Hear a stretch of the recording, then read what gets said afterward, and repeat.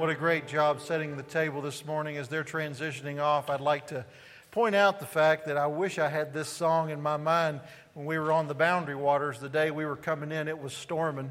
And man, if I could have remembered this one in the middle of it, I would have sang that one loud. I was singing the doxology and did wonders for my prayer life, you know, when the waves are about a foot high and white capping and you're in a 16-foot canoe with everything you need for a week and 2 kids.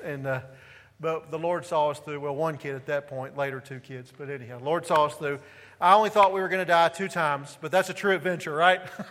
You're not sure how it's going to go. So anyway. All right, if you're with us for the first time in a long time, I invite you to take your Bibles and turn with me to the Gospel of Luke, chapter 21, verses 25 through 38. We've been systematically working our way through the Gospel of Luke. And here we have arrived at a section where Jesus is speaking. And he is in this passage speaking about his return. Now, let me preface this by saying, I have seen a fixation on prophecy in the church and in our culture that I would actually argue is unhealthy, right? I want to make this very clear this morning. There is a very large emphasis and an intrinsic theme throughout all of the New Testament on the return of Christ, okay? So hear me when I say that. This is a theme throughout all the New Testament that we see, the return of Jesus Christ. But it is meant, and we're going to see this in the text today, it is meant to be given to us and to be intrinsically tied to daily living. All right? And that's what I'm hoping that we can see in the text this morning.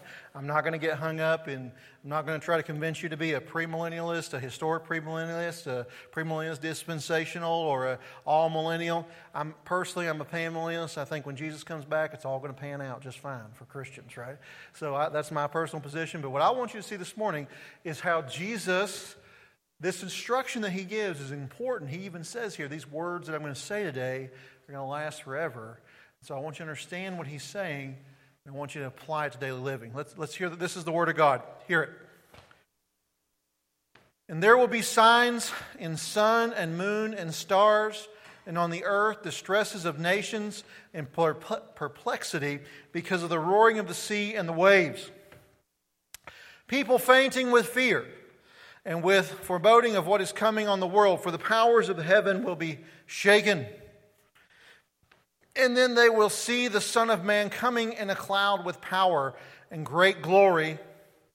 Now when these things begin to take place, straighten up and raise your heads up, because your redemption is drawing near. And he told them a parable. Look, a fig tree and all the trees. As soon as they come out in leaf, you see for yourselves and know that the summer is already near. So also, when you see these things taking place, you know that the kingdom of God is near. Truly I say to you, this generation will not pass away until all has taken place. Heaven and earth will pass away, but my words will not pass away. Watch yourself, lest your hearts be weighed down with dissipation and drunkenness and cares of this life. And that day came upon you suddenly like a trap. For it will come upon all who dwell on the face of the whole earth. But stay awake at all times, praying that you may have strength to escape all these things that are going to take place and to stand before the Son of Man. And every day he was teaching in the temple, but at night he went out and lodged on the mount called Olivet. And early in the morning, all the people came to him in the temple to hear him. Amen. May God have blessing to the reading of his holy, inerrant, infallible word. I pray he writes this truth on all of our hearts, because the grass withers, the flowers fade. Say it with me if you know it. But the word of our God endures forever. Amen. All right. Well, it's interesting here. When I was in seminary, I remember there was a course that was offered called Eschatology and Ethics. And eschatology is a big fancy theology word that means the study of last things. So eschatology entails the return of Christ and your death. That's the two kind of, because death is last, right? That's the last thing you do here. And so death and the return of Christ. And I always looked at that class and thought that's backwards. It should be ethics and then eschatology, because doesn't it make sense that you study last things lastly? Doesn't that make sense to you? That made sense to me in my mind. But as I looked at it more closely, as I grew in Christ, what I began to understand this pervasive theme through the New Testament of the return of Christ, and that being in front of a believer's life is critical for many reasons. Because for one, it informs us on how we live on a daily basis. So let me kind of jump in and say this. There are 4 things in the text today I want you to be on the lookout for as we go through this sermon. Okay, so if you're a note taker, here's your 4 words for the day. If you're a writer, it's the Word of God that's precious, not the actual paper that it's on in front of you that will last forever. Take notes in the columns or highlight. These are the words: confidence, trust, watch, and pray. Let me say those 4 words again: confidence, trust, watch, and pray. These all surround the return of Christ for a believer, and these are 4 things that we need to do daily because of the return of Christ. Let's unpack this, shall we? First of all, confidence in the Lord's coming. The first thing that I want us to see in this passage, and I think Jesus is pointing us to, is simply this: that the believer is to face these things with confidence. Now, as we've said throughout this whole passage, Jesus has spoken to different audiences, okay? He's spoken to the Pharisees and the Sadducees. He's spoken to the scribes. He's spoken to the first citizens of the nation. And here, who is Jesus speaking to? He is speaking to the disciples, okay? So this is a passage that deals primarily with believers, people who claim to know Christ and are following Him. So one thing we can say for certain, if this was directed for John, right, the great man of love that he was and the author that he was, if this was spoken directly to Peter, who was zealous for the Lord, if this is spoken directly to James, the brother of Jesus, how much more do we need to hear the message in this passage, right, as followers of Jesus Christ?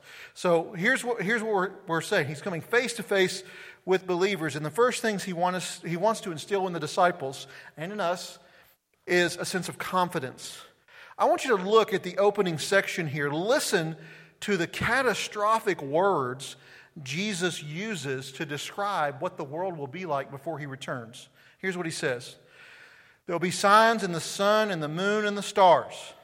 The earth on that day, the distress of nations. Have we seen distressed nations recently? Have nations been at war and odds with each other? Has our nation been distressed lately? You better believe it, right?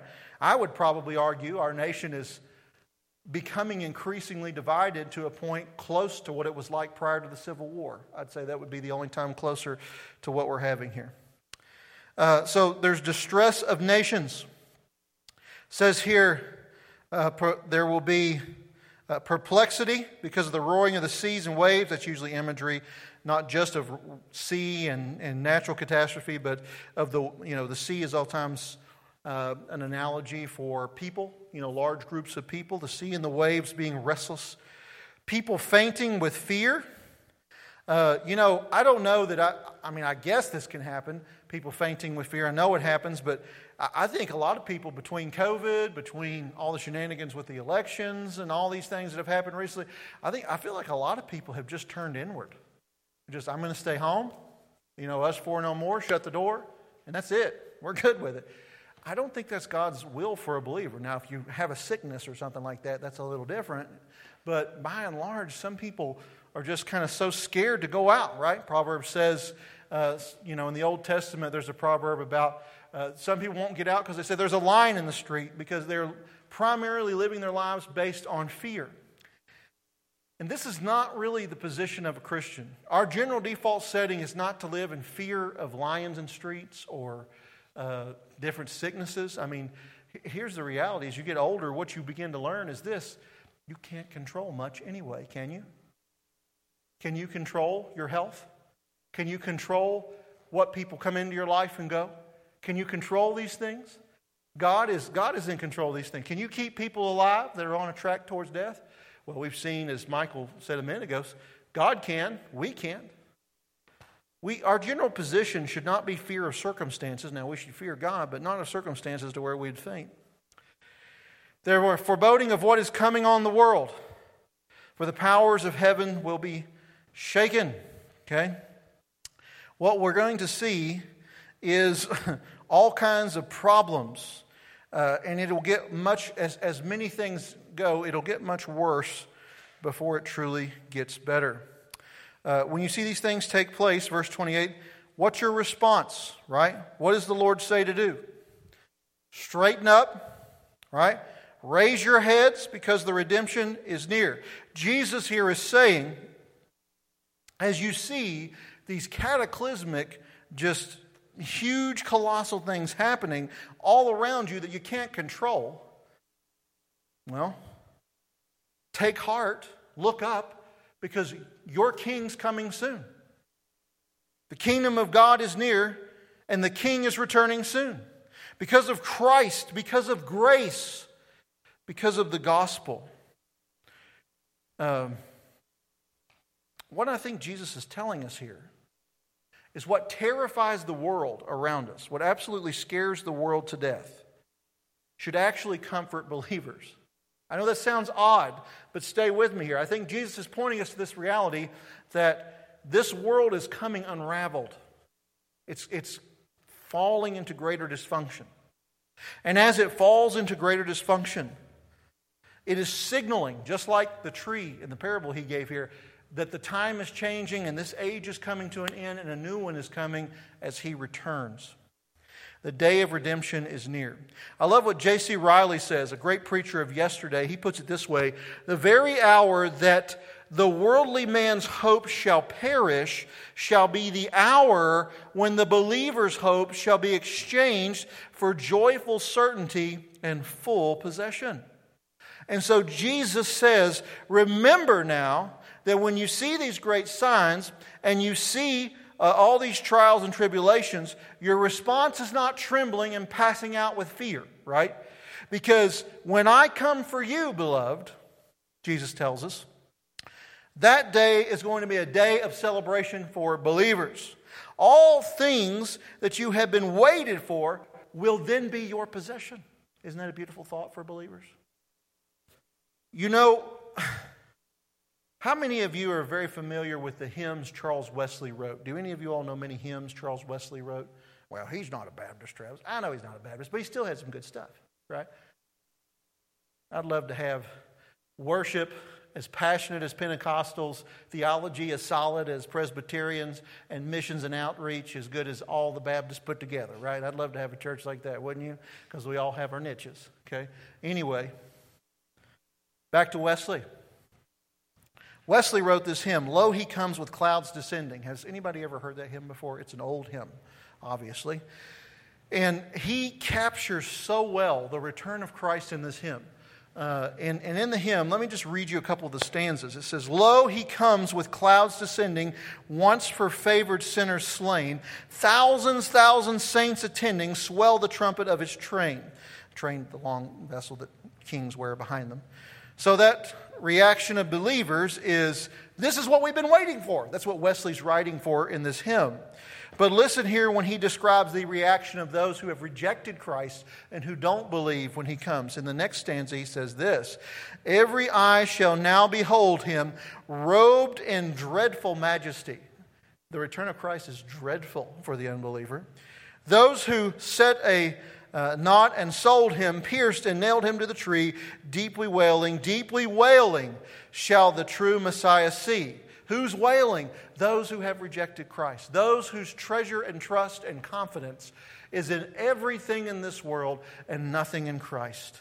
And that is one of the most beautiful and true hymns about the return of Christ I think I've ever read, coming from the pen of John Wesley.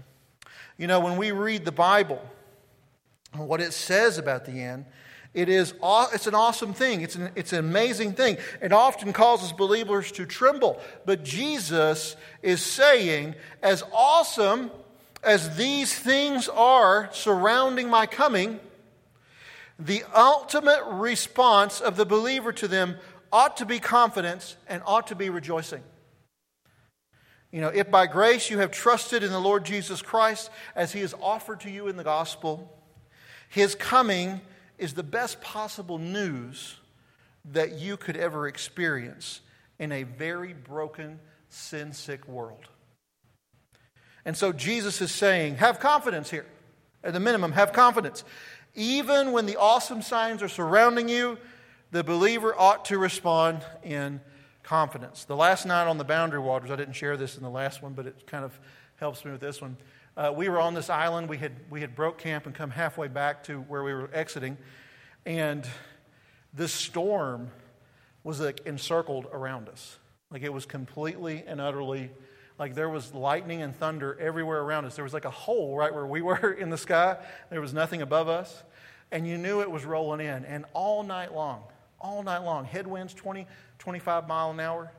The tent was like dancing. I don't know if you've ever seen a tent. They're just laying down, in that wind, 40 mile an hour gust.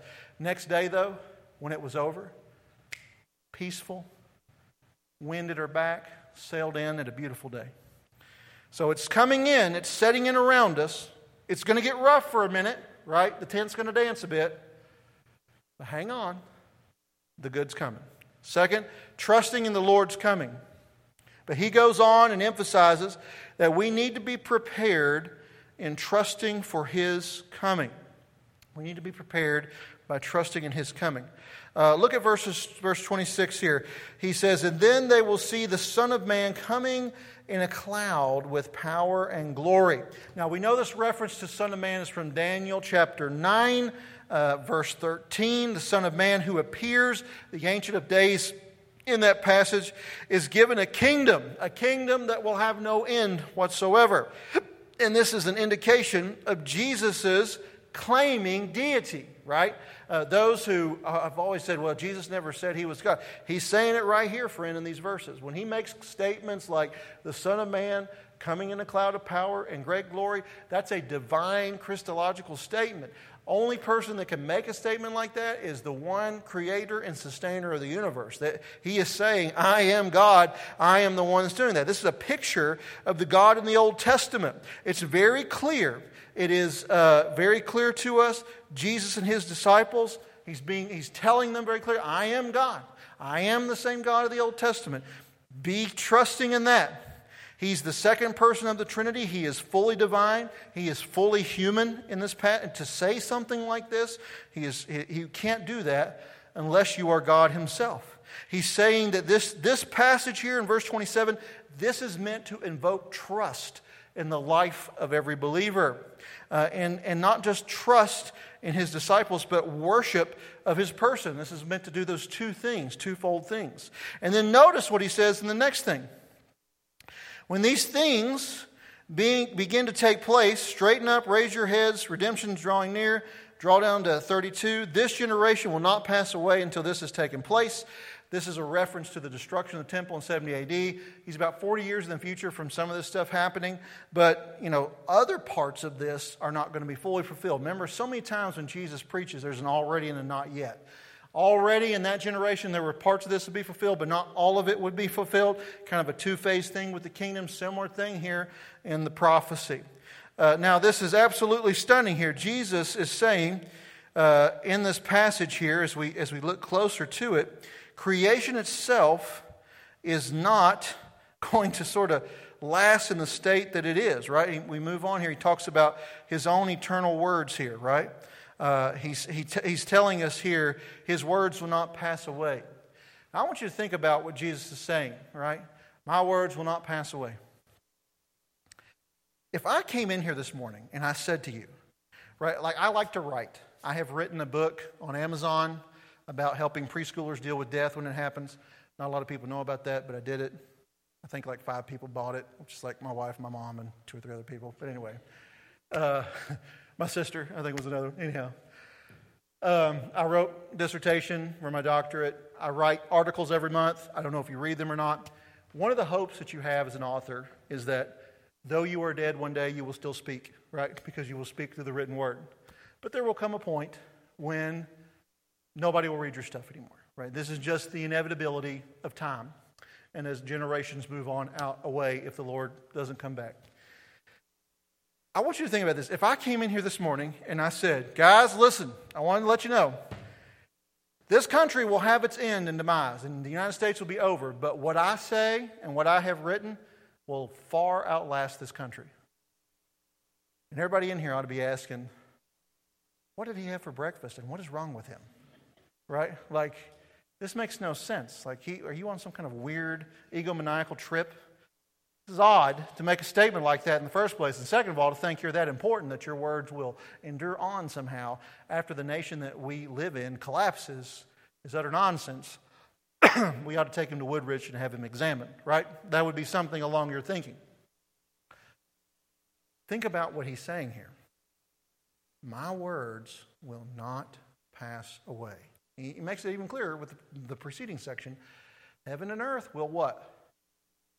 Will pass away. Pastor Travis, why do you make us say Isaiah 40 every week? Right? Every week you read the passage, say the inerrant and infallible word of God, may you write truth on our hearts, because the grass withers, that's Isaiah 40. Flowers fade, but the word of God what? Endures forever.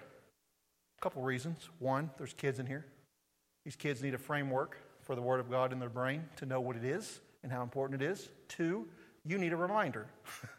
You need a reminder every week. This is one of the most critical things. One of the things I loved about Anthony's sermon last week was he talked about, Lord, take our children, take our money, and that's jarring for us, isn't it? But don't take the word of God from us, right? Because the word of God passes away. Let me put this in your kitchen, make sure you understand what Jesus is saying in its fullness. Everything in this room, other than the people, will perish and pass away. The seat you're sitting on will be gone one day. This concrete slab you're sitting on under your chair will be gone. This roof in this building will be gone. The parking lot you walk out onto your car today will be gone one day. It will end. Even the dirt under the concrete will be gone. And praise God that the mystery water leak that we've been battling for 2 weeks will be gone one day too. But it'll all be gone. But the words of Christ will endure long after all those things have perished. Isn't that amazing to think about? Longer than the dirt under my feet. Or for some of you, the dirt in your toenails, right? Of course, who can make statements like this? Who? Who can make a statement like this? My word will endure after creation unwinds. Only God can say such a thing. Only God. This great generation of ours will one day perish, and yet Jesus' words will live on. So the first thing is confidence. The second thing is trust. This is the kind of thing you can trust. Things that will last forever, right? Why do we spend time researching the best products and the best cameras and the best cars and all that? We want to know we're buying from a manufacturer we can trust, right? We want the product to last as long as it can because we put some trust in those particular manufacturers. Here is something better than Toyota's or Kia's 100,000-mile guarantee. This is something by far better. This is something eternal. All right, third thing, watch yourself in preparation of the Lord's coming. So we are confident, we are trusting, and now we are watching. Look again here at his instruction in verse 34. Watch yourselves, lest your hearts be weighed down with disputation and drunkenness. That's, ludicrous kind of sexual acts and drunkenness. And cares of this life, and the day that they come upon you like a trap. So you're dealing with distraction, you're dealing with drunkenness, and there's all kinds of different variations of drunkenness and addiction. You could almost insert in there, whatever the addiction of choice is. Here is what he is saying here. He's not saying this to a bunch of unrepentant sinners. He's not talking to a bunch of pagans from Rome. He's talking to John, he's talking to Peter, and he is talking to James. He's talking to the 12. He's talking to the crowd that had followed him. He's saying, look, you, follower of me, you need to watch yourself so that you're not living a life full of debauchery and drunkenness and caught up in all the cares of this life. He's telling his disciples, and if he needs to tell us this as well, your call is to be watchful at all times, to be sober. I like what J.C. Riley, again, a preacher of yesterday, says when he's thinking about this passage. He says this, we are to live on our guard like men and women in an enemy's country. We are to remember that evil is about us and near us and in us, and we have to contend daily with a treacherous heart, an ensnaring world, and a busy devil. Let me read those three enemies again because I think it's worth another take. We have to contend daily with a treacherous heart, an ensnaring world, and a busy devil. Remember this, we must put on the whole armor of God and beware of spiritual drowsiness. So not only do you have internal enemies and external enemies, you have just a tendency towards being aloof and asleep at the wheel when watchfulness is needed. Isn't that interesting? 1 Thessalonians 5:6 tells us, Paul reminds the Thessalonians, and he reminds us, let us watch and be sober. He's talking about self-watching, watching your own heart so that you're not caught up in the way that this world lives. You're not sucked into that, to these kind of things. And he's talking about making sure that the focus of our lives is not taken up with the cares of this world as if nothing more than this world matters. He's saying, live so that when I return, I find you doing what you ought to be doing. But look what can happen to believers. If Jesus warns his disciples not to forget, not to be about forgetting and to be watchful, then they're supposed to be doing what he has instructed them to do. This can happen to us, can't it? We can sometimes easily forget where we are and why we're there. I can remember working for Dad a few times, and there were times when I thought, well, this is my dad's company. You know, it's after lunch. I'm tired. It's hot. I'm going to kind of do what I want to do. And I would, it was brick and block construction. So sometimes we'd make little mud balls. You don't know if you know what that is. It's not actual mud off the ground. It's mortar in between the block here. Before it gets hard with the block there, it's in a sort of like a Wendy's frosty consistency. And as it gets, that's how you know it's good. It's Wendy's frosty consistency. And then as it gets drier, it gets a little harder. And you can make these little balls. You can throw them at each other. I remember one time we were doing that. We were throwing mud balls at each other. And Dad found out about it. And he was waiting on me at the house with quite a lecture. Because I had done two things in that moment, hadn't I? One, I had forgot where I was. Two, I had forgotten why I was there. I was not there to sling mud balls at people and throw it down the back of their pants, which we did that occasionally too. So you want to make sure you had your pants up high, right? For obvious reasons. But anyway, remember why you're here. Don't forget, be watchful. And then finally, the last one here is this. Prayerfully preparing yourself for the Lord's coming. Prayerfully preparing yourself for the Lord's coming. The fourth thing, we are to pray. We are to have confidence. We are to have trust. We are to pray. Notice what Jesus says here, verse 34. Stay awake at all times, praying that you may have strength to escape these things that are going to take place and stand before the Son of Man. Those of you who are familiar with the Gospels and you've read them several times, what does Jesus ask right before the Romans come to arrest him? He tells the disciples to stay here and do what? Stay awake and pray. And when he comes out of the garden after praying and sweating blood, what's he find the disciples doing? They're asleep. And they're not praying, are they? Stay awake and pray. What Luke's going to record in the next chapter, we're going to see it as it unfolds here as we move through the gospel. His disciples were told to stay awake and pray. And it's the same command for us now. What's he going to say? They fell asleep. They didn't know what to do. Sinclair Ferguson, in thinking about this passage and this concept, was meditating on William Carey. Who here knows who William Carey is? Raise your hand if you've ever heard of William Carey. William Carey is the father of the modern mission movement that we know today. He was a Baptist in England in the late 1700s, early 1800s, who felt called to be a missionary into India. And he was facing a bunch of hyper-Calvinists of his day. Hyper-Calvinism is heresy, by the way. If you've not heard, it is. Hyper-Calvinism, basically what the British Baptists told him of his day was, The savages of India will be saved with or without our work. We have never believed that.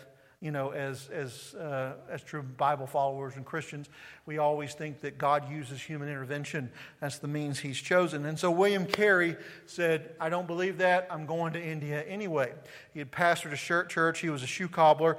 And he goes into India. And he wrote a letter back from India to England, to the church that he pastored. And here were the words that he spoke to them. He says the following: India is like a deep, dark mine. Now, let me explain what he means by that. And you can look this up later if you want to. Actually, I would encourage you to do so. There is this false narrative and culture of the noble savage. Have you all ever heard this before? That, we just need to leave people groups alone wherever they are. Just kind of let them live out their life, sort of like we would animals in the wild. And they're not going to be civilized like we are, but it's awfully rude of us to try to think we can take the gospel of these people or civilize them somehow, just let them be as they are. The people of India of this day were largely Hindu. And when William Carey arrived, many Hindus in the country, all over the country, practiced this atrocious, horrific practice called sati. Has anybody ever heard of that before? Sati is this. It is the Hindu practice of when the husband perishes, when he dies, the widow who is still alive is placed on the burn pile and burned alive with her deceased husband. This was a common practice in India when William Carey arrived. And sati was banned in 1826, largely due to the work of William Carey. Okay? So he's talking about that kind of darkness being there. Can you imagine witnessing that? A widow being burned alive with her dead husband? It's like, man, anyway, it's just atrocious. So he goes on to say this. And he said to the congregation, I will go down in the mine. By the way, it took him about 25 years to see social change to where sati was outlawed in India. It took 25 years of work to get sati outlawed. Can you imagine such a thing? Anyway. He says, I will go down the mine, but you must hold the rope for me. And what he meant by that, you must hold the rope for me, is of course primarily one, prayer. I'm willing to go down this deep, dark mine with ropes if you will pray for me. And I want to say, Indian people are no more sinful or dark than American people. We have our own darkness now, believe me. In some ways, we need re-evangelism or perhaps first-time evangelism in some areas. So it's not a matter of one nation being more sinful than another. It's just darkness is dark everywhere, right? And this was the one that he's facing. So Sinclair Ferguson, another great preacher, was reflecting on Carey's letter to his congregation. And here's what he writes in response to that some time ago. Because Sinclair Ferguson's alive today. He's one of us. What lay behind the remarkable days of the spiritual awakening in which William Carey lived? Well, we know the answer now. Cooperative prayer. Just large gatherings of prayer with God's people together. We know the Bible-believing Christians were praying for world evangelism for 100 years before the great century of missionary work broke forth, beginning with William Carey. And so we know the answer to the question now. What lay behind the great spiritual awakening? Corporate prayer. We had one of the most successful VBSs this year for salvations and children coming to the Lord. And I think it's wonderful. But let me tell you something. It ain't because I'm slick. And it ain't because our VBS leaders are slick either. We had a lot of people praying for VBS before it happened. I'm convinced that prayer is primarily to be highlighted as a reason why. Listen, when I did my doctorate of ministry work, my primary place that I studied was church revitalization. And I have read thousands and thousands and thousands of pages on church revitalization. Do you want me to tell you where every successful, I'll just quote Ed Stetzer, do you know where every successful church revitalization, that's a fancy way to say turning around church back to the Lord, alive and vital for Him, you know what all of them start, you know what the foundational thing is for all of them? It is prayer. That's where it starts for all of them in every case. Becky came from a great church in St. Louis, Heartland, and they used to have Sunday nights. The only thing they would do on Sunday nights, is pray together. And they had no other activities, Nothing was allowed to happen during that time. It was only corporate prayer for the body. They would team up young people with older people, middle-aged people, wherever they could fit them in, right? And people would come from other churches for prayer meetings. That's a concept kind of completely foreign to this area, but there are places where that happens. Sometimes I wonder, is the reason we don't see as much of an impact in our culture because we don't pray together enough? I seriously wonder that.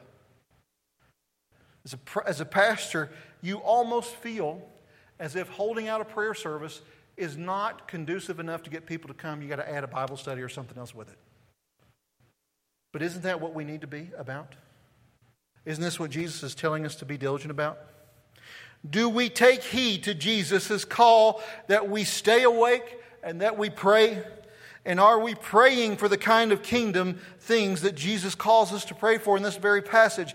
That we would have strength that endures the trials to stand before the Son of Man? Is this a regular part of our corporate prayer? Friends, I want us to think about these things. Let's pray. Lord, thank you for this word today. How good and how true and how right it is. Help us today to not just see these words of your return and think well of it, but Lord, let it be tied intrinsically to how we live every day. Let us be confident. Let us be trusting. Let us be praying, Lord, as we wait and anticipate your return. We pray these things in Jesus' name. Amen. Today I have primarily been speaking to Christians, as that was the nature of the text today, people who have placed their trust in Jesus Christ. But if you're here today, you have never trusted Christ. You've trusted anything but Christ. You've trusted your health. You've trusted your abilities. You've trusted your family. You've trusted whatever. Friend, the invitation stands for you this morning. Won't you come to Him? Relieve yourself of these broken cisterns and come to the only place you can find living water.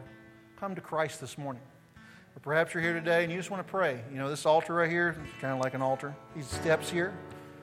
Come down here and pray this morning. You just want to thank God. We can do that this morning. Or you want to talk to me about being part of this church family. I'll be in the back as we sing in response. Please stand.